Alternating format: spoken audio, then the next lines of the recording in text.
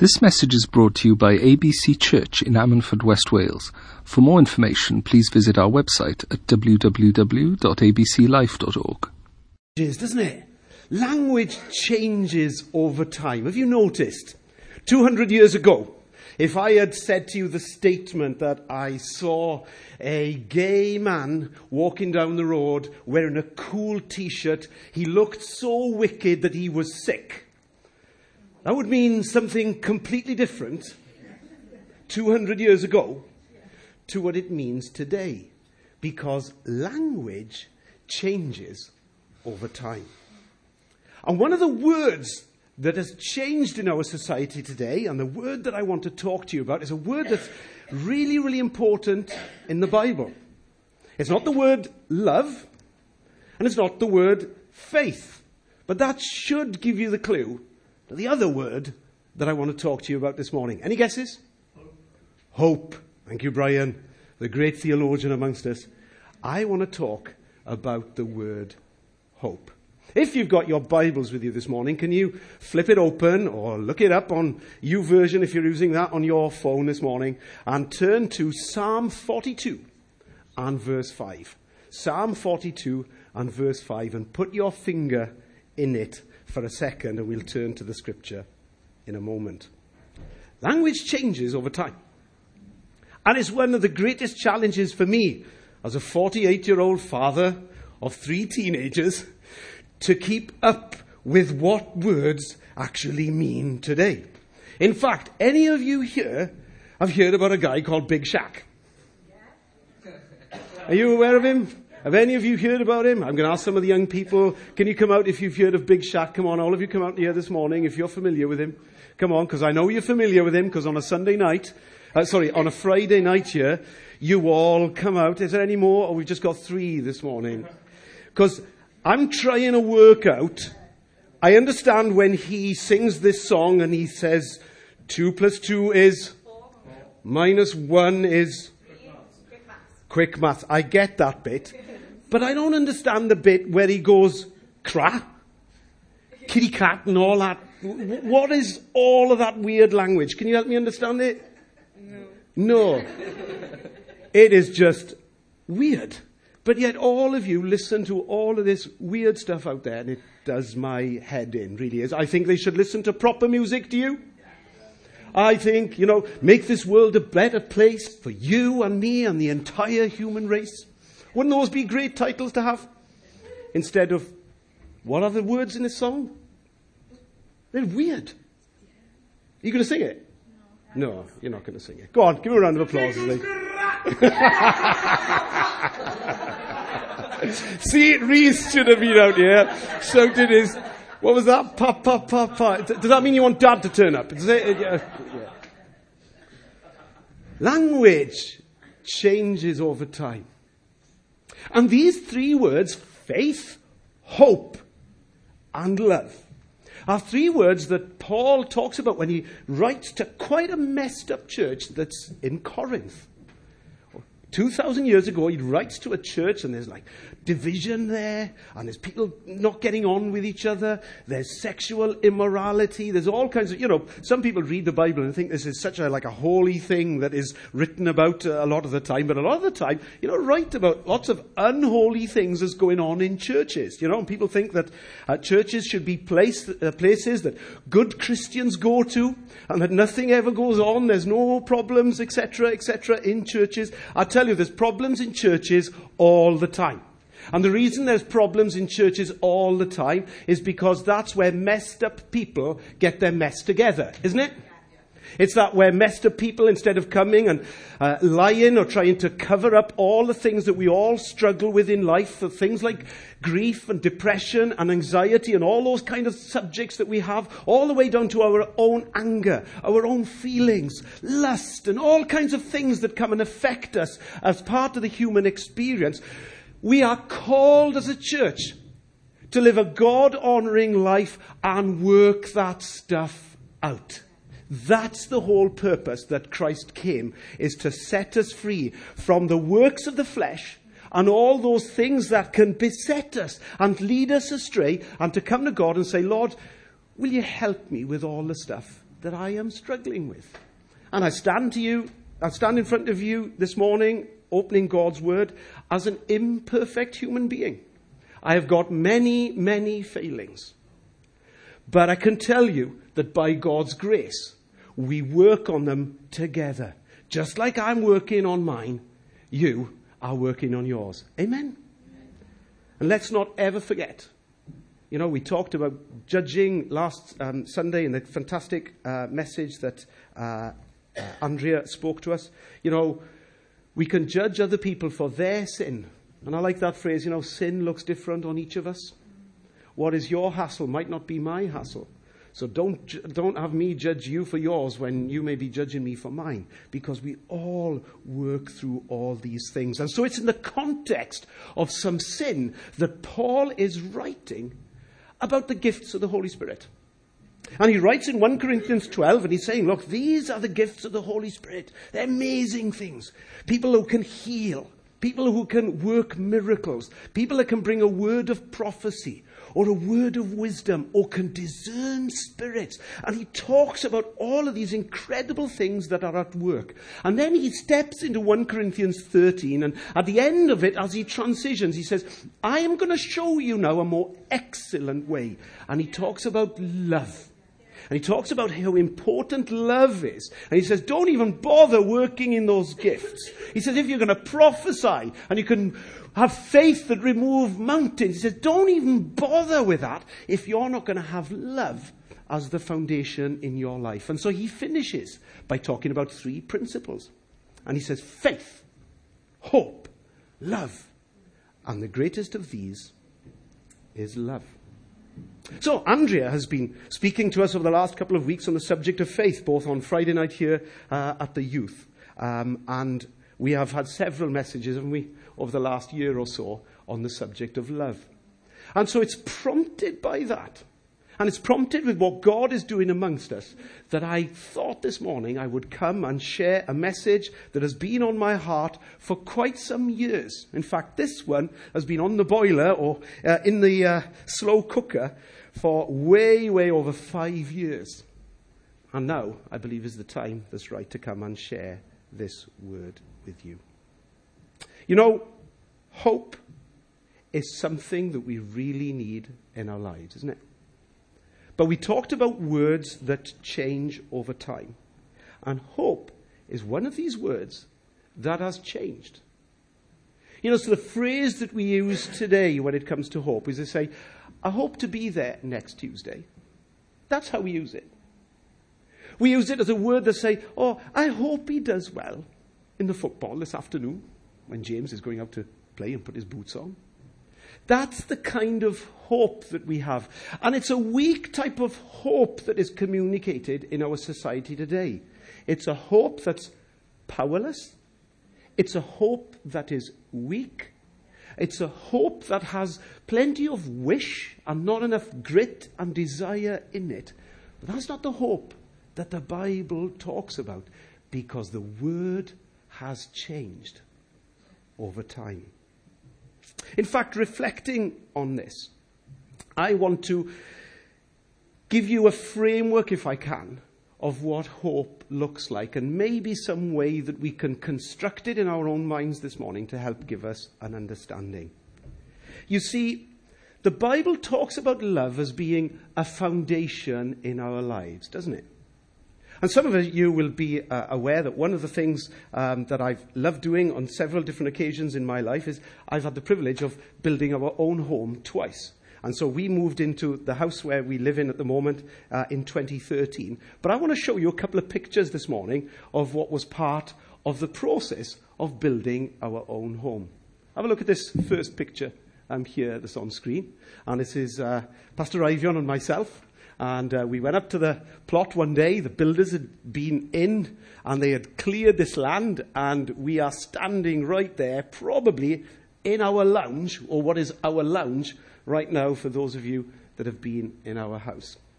There it is. There is what we decided as a family to build on. And you see, the Bible talks about a principle in Hebrews chapter 11.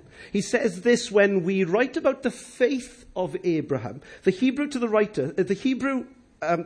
to the Hebrews says this. He says, Abraham, when talking about faith, said this. He was looking forward to the city that has foundations, whose designer and builder is God.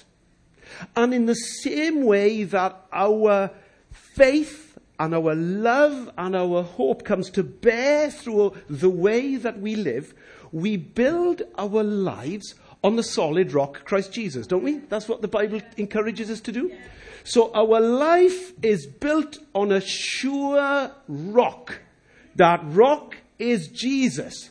It has been created by the master architect and the master builder. And the foundation that we build on it is the greatest commandment of all. That we love. That we love God and that we love others. So on this rock, underneath that soil, is solid pen and stone rock in Pennebank, Llandilo. And I'll show you how. Flick to the next slide if you can with me, Lee. We dug down. We hired one of these big Hymax that came into the site, and it dug. It was digging down to find what, church? It was digging down. Thank you, Brian. You're using that brain of yours today. It's digging down to find rock before pouring in the foundation of love that's built on the rock, Christ Jesus. Got it? Foundation of love built on the rock, Christ Jesus. And so we poured it in. Have a look at the next shot. And we poured in. Here it's coming. Oh, it's gone. We poured it in, and then we began to construct the house on it. That's a picture of us there. There we are. This is what I wanted to show you. Built on that. This now is the foundations of the house that you can see. Call that love. Can we call that love? And then we build it all the way through. Throw through the next, and you'll get to see some of the final pictures. Come all the way up. That's Ivan and Brenda. Oh, actually, you can zoom back just so you can see that. This is brilliant. There's the inspector of works over there. There's Brenda having actually it's probably Ivion having a lecture from Brenda saying, this kitchen is too small, or something of that nature. And then wind it forward. You can see that's us on the first floor. They're building it, and again, look at that. And then the final picture, I was trying to look for one and couldn't find it on Facebook, so wind to the last picture. You can see the house beginning to come together. The last one, cream house, here it comes. No? Okay. So, the bit that I want to talk about is this. Hope is the knowledge and the security of understanding that God's plan is going to come to pass. You know, the scripture tells us that nobody builds a tower without first counting the cost. That's what Jesus did, isn't it? And so we as a family counted the cost, we got everything together, and we decided to build this. This was in our minds before it actually existed. Do you understand? That's what vision is. You have an idea and you have a plan. So this house existed in our mind's eye before it became physical. That's what hope is. It's something that exists in our mind before it becomes physical. I know that I will see my father again. I know that when the trump sounds at the end of time, I know that the scripture teaches me, because of the hope that I have in Christ, that the dead in Christ will rise first. So that would be Pastor Ivion and my father and everybody else, the saints that have gone before us. They will rise first. And the scripture goes on to say, and us that remain will be caught up to be with him in the air. I have a hope in that. Do you? That's why we're breaking bread this morning, as Martin encouraged us. Our hope is in the resurrection of Christ. Do you know we will not be doing communion for the whole of eternity? In fact, we will be only breaking bread together until when, church? Until he comes. He says, do this in remembrance of me until I come. And that's our hope, is in Christ. So love is our foundation. We have hope in the process and the future. And it's faith that gets us from A to B to C to D to Z. Get it? Are you finding this helpful? That we have love as our foundation so that we can get to this place. I could get to a place, one day I'll have a home that's much better than that. I'll have a mansion in glory, won't I? Because he's gone to prepare a place for me that where he is, there I can be also. My hope is in that destination. My faith is moving me stage by stage, one day closer. I am one day closer to the mansion in glory today, aren't I? You're one day closer to that mansion in glory as we go on life's journey through faith. Love is a foundation. Faith is the act of construction. Hope is the certainty and confidence in the process and end result. Can you get that? I'll say that again. I'll be repeating this 3 times throughout my message this morning. Love is a foundation. Faith is the act of construction. Hope is a certainty and a confidence in the process and the end result. This message came from something that happened to me in 2013. That's what started me off on this message. But before I do that and share with you that story, can you turn to me the scriptures? And before your fingers go numb, and turn to Psalm 42 verse 5. And let's have a look at it together as we share the wonderful scriptures where our text is based, that says quite simply this: Why are you downcast, O my soul? Why are you in turmoil within me? Hope in God, for I shall again praise him, my salvation. Or as it says in the NIV version, why, my soul, are you downcast? Why so disturbed within me? Put your hope in God, for I will yet praise him, my Saviour and my God. Can I encourage you with this psalm this morning and encourage you to put your hope in God? Let's pray. Father God, we thank you for your word. We pray as we turn to it now and look at 3 truths that you want to show us from Scripture that we can apply to our lives and learn about hope. Faith, hope, love. You taught us that the greatest of these is love, but that the other 2 are also fundamental to the way we live life. We can't just do all love and discard the other 2. So I pray, Lord, as we look at this area of hope today, that you would just lift our downcast, disturbed souls, that we might put our hope in God, and that our salvation might be renewed in you again. I ask in Jesus' name. Amen. It was 2013. It was January, and I got angry.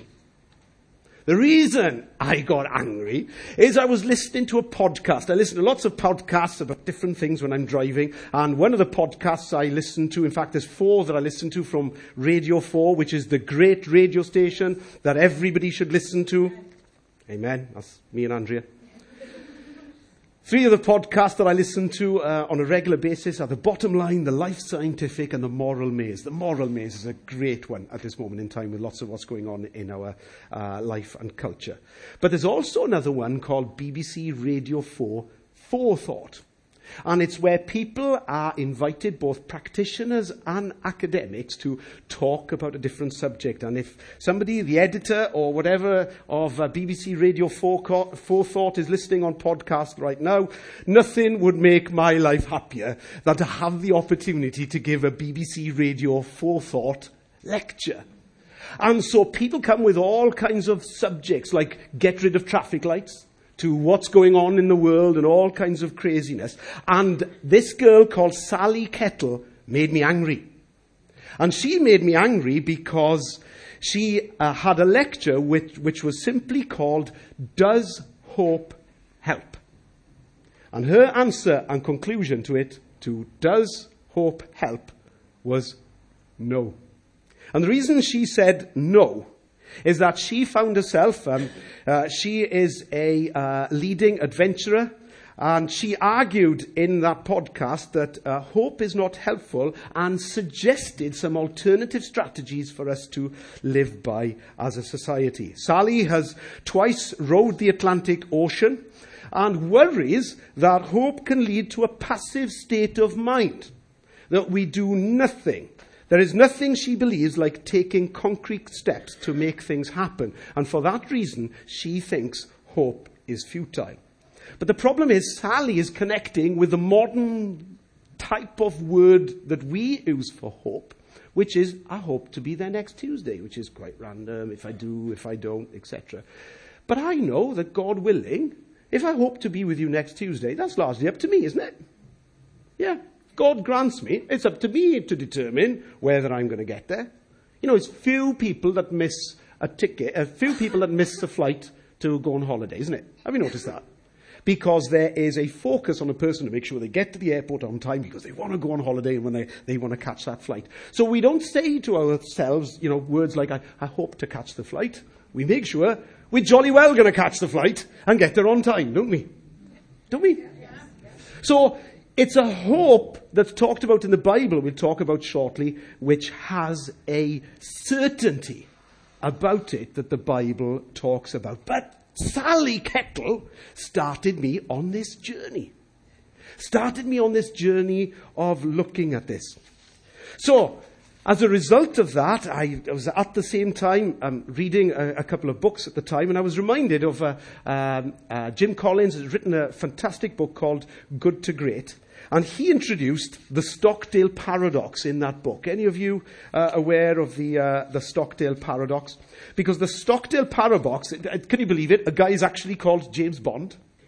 How great, isn't it? It's Admiral James Bond Stockdale that was born in December the 23rd, 1923. So he was born pre-Bond days and died in July 2005. He was a United States Navy Vice Admiral and aviator, and he was awarded a Medal of Honor during the Vietnam, or after the Vietnam War, during which he was a prisoner of war for 7 years in a concentration camp.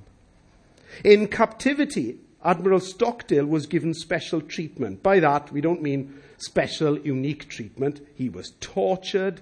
He was literally broken down in this so kind of called Alcatraz type place that they were holding. And they nicknamed it the Hanoi Hilton. That's what the place was nicknamed. The ordeal and his torturing went on for 8 years. And in his book, Good to Great, Jim Collins references a conversation that he had with Stockdale. And he talks about this paradox. And he asked the question, he says, well, you know, who are the people that survived? Was it the optimists that survived? He said, oh no, he said, the optimists didn't survive. You see, the optimists would say, we'll be out by Christmas, lads.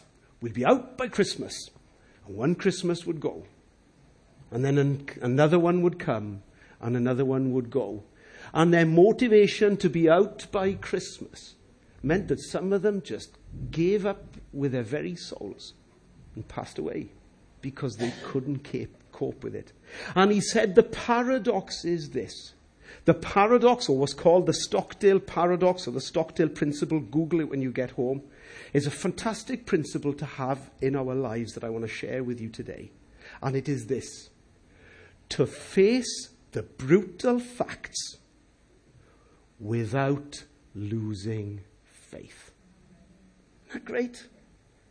To face the brutal facts. Maybe you've lost a loved one. Maybe cancer has hit you. Please don't be one of these people that turns around and says, I'm not accepting it. I've never understood that.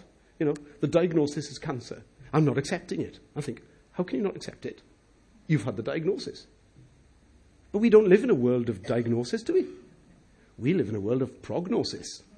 Whose report am I going to believe? Like Pastor Ivion said to the doctor that diagnosed him with bile duct cancer, he says, Doctor, he says, you can tell me whatever you like that I've got 3 months to live. He said, I'm believing the report of the Lord. I'll go when he's good and ready to take me home, he said. What was Pastor Ivion modelling there for us? Facing the brutal facts without losing faith. That's hope. That's hope. Hope in the situation that every little thing, song for you guys, young people, every little thing is going to be all right. Because we trust in God, our Creator and our Redeemer. Because our foundation is built on love. And that we have an understanding for the construction of our own lives and the path that we have for Him, that we can go forward. And then finally, that we have hope in that construction. And as we go along in faith, realizing that God has a plan for our lives, we can move forward. Love is a foundation. Faith is the act of construction.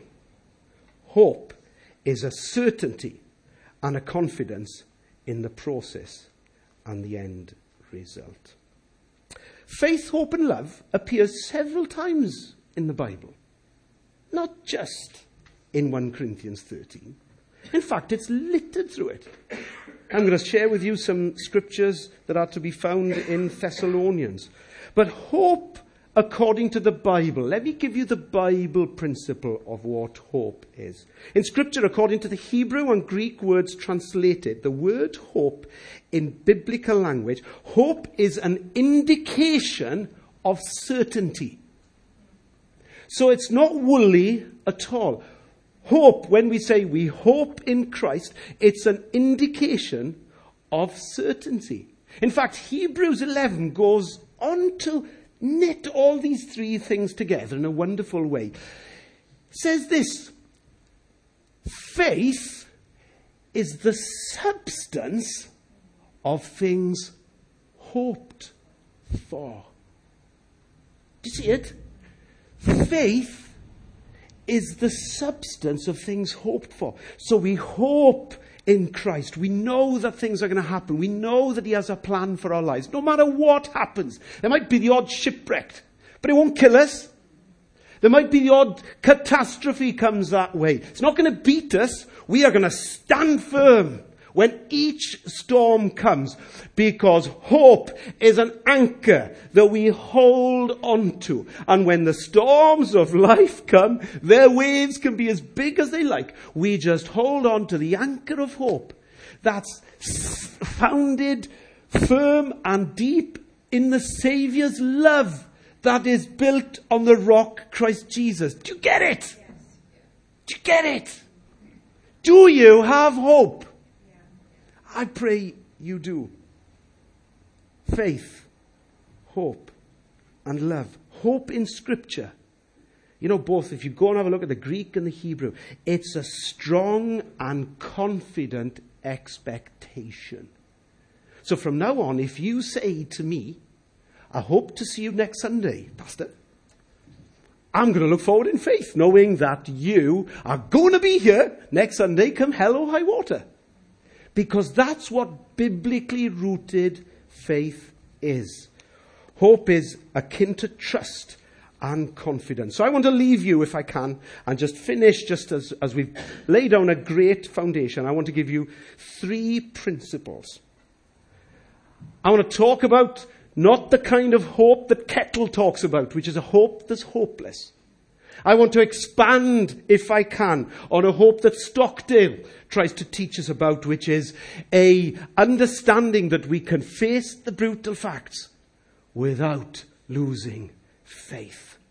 Can I tell you, and can I teach you from God's word this morning, hope is a necessity in the life of the believer. If you don't have hope, you will be miserable. Not my words, Paul's words. Paul says if we haven't got a hope, we will be of all men most miserable. In 1 Thessalonians verse 1 to 3, Paul writes to another church and he says this: we remember before our God and Father your work produced by faith, your labor prompted by love, and your endurance inspired by hope in the Lord Jesus Christ. Do you see it? Faith, hope, love. Or in this particular case, faith, love, hope. Your hope, that is an endurance inspired. Isn't that good?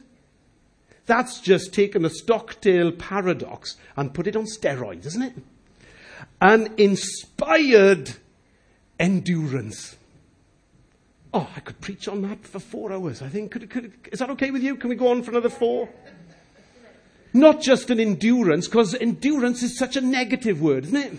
Oh, we got to endure this. Oh, we got to endure that. But an inspired endurance, now that's something else. We can look at the storm and smile and wave. We can look at the circumstance that comes in our lives. And if we have it as a necessity in our lives, what a hope, church, that we can have an inspired endurance. Hope is a necessity in the life of the believer. But as well as that, hope is a certainty in the life of the believer. Isn't it? Isn't it? Yes. Come on. 1 Thessalonians 4, verse 13. Paul writes this. He says, "Now we don't want you, my brothers, to be in any doubt." How much doubt? Say it again. Don't be in any doubt about those who fall asleep in death, or to grieve over them like men who have no hope. And that's how we stand at the graveside, isn't it, as Christians? We can look into that hole and we can stare at the coffin and the corpse that is contained within, and we can declare, because of the hope of the resurrection in Christ, and we can literally say those words with Paul, "O death, where is your sting? O grave, where is your victory?" Because of the hope of the resurrection in Christ. That's the only reason we can say it. Because if we didn't have that hope, after all, he goes on to say, if we believe that Jesus died and rose again from the death, then we can believe that God will just as surely bring with Jesus all who are asleep in him. So our hope is a certainty. You're not deluded. You're not deluded, church. Our faith is real, it's dynamic, we have proven it through our experience. Stephen Hawking and all of these people can say what they're like. They're entitled to their opinion. They can put their faith in the fact that there is no God. Great, I'm happy for them. But I prefer to have a hope that is certain, gone through curtain, touching the very throne of Jesus Christ. And I cling onto that in my storm. I cling onto that in every circumstance that I have, because it's way, way better than believing that I came from primeval soup and that I came from monkeys and that I just exist here as atoms that are put together and one day will die because it just is. I can't believe it. I cannot believe it, because to me it's illogical as I look at the wonder of creation around me, that all of this is an accident. Hope is a necessity. Hope is a certainty. And to finish, and everyone went, hope is a victory. Hope is a victory. 1 Thessalonians 5, verse 8 to 10 says this: "We must stay sober, putting on the breastplate of faith and love, and as a helmet of hope for our salvation." Do you see it again? Faith and love and hope. Interesting that in the last two texts that hope's at the end. We must stay sober, putting on the breastplate of faith and love, as a helmet, our hope for salvation. The helmet of salvation and the breastplate of righteousness that talks about in the end of Ephesians, when we talk about the armour of God that we've been studying in recent weeks in our Plus group. All the armour is all designed to give us victory, isn't it? Victory against the enemy. And victory is ours if we have hope. Hope that's a necessity. Hope that is certainty. And hope that is victory.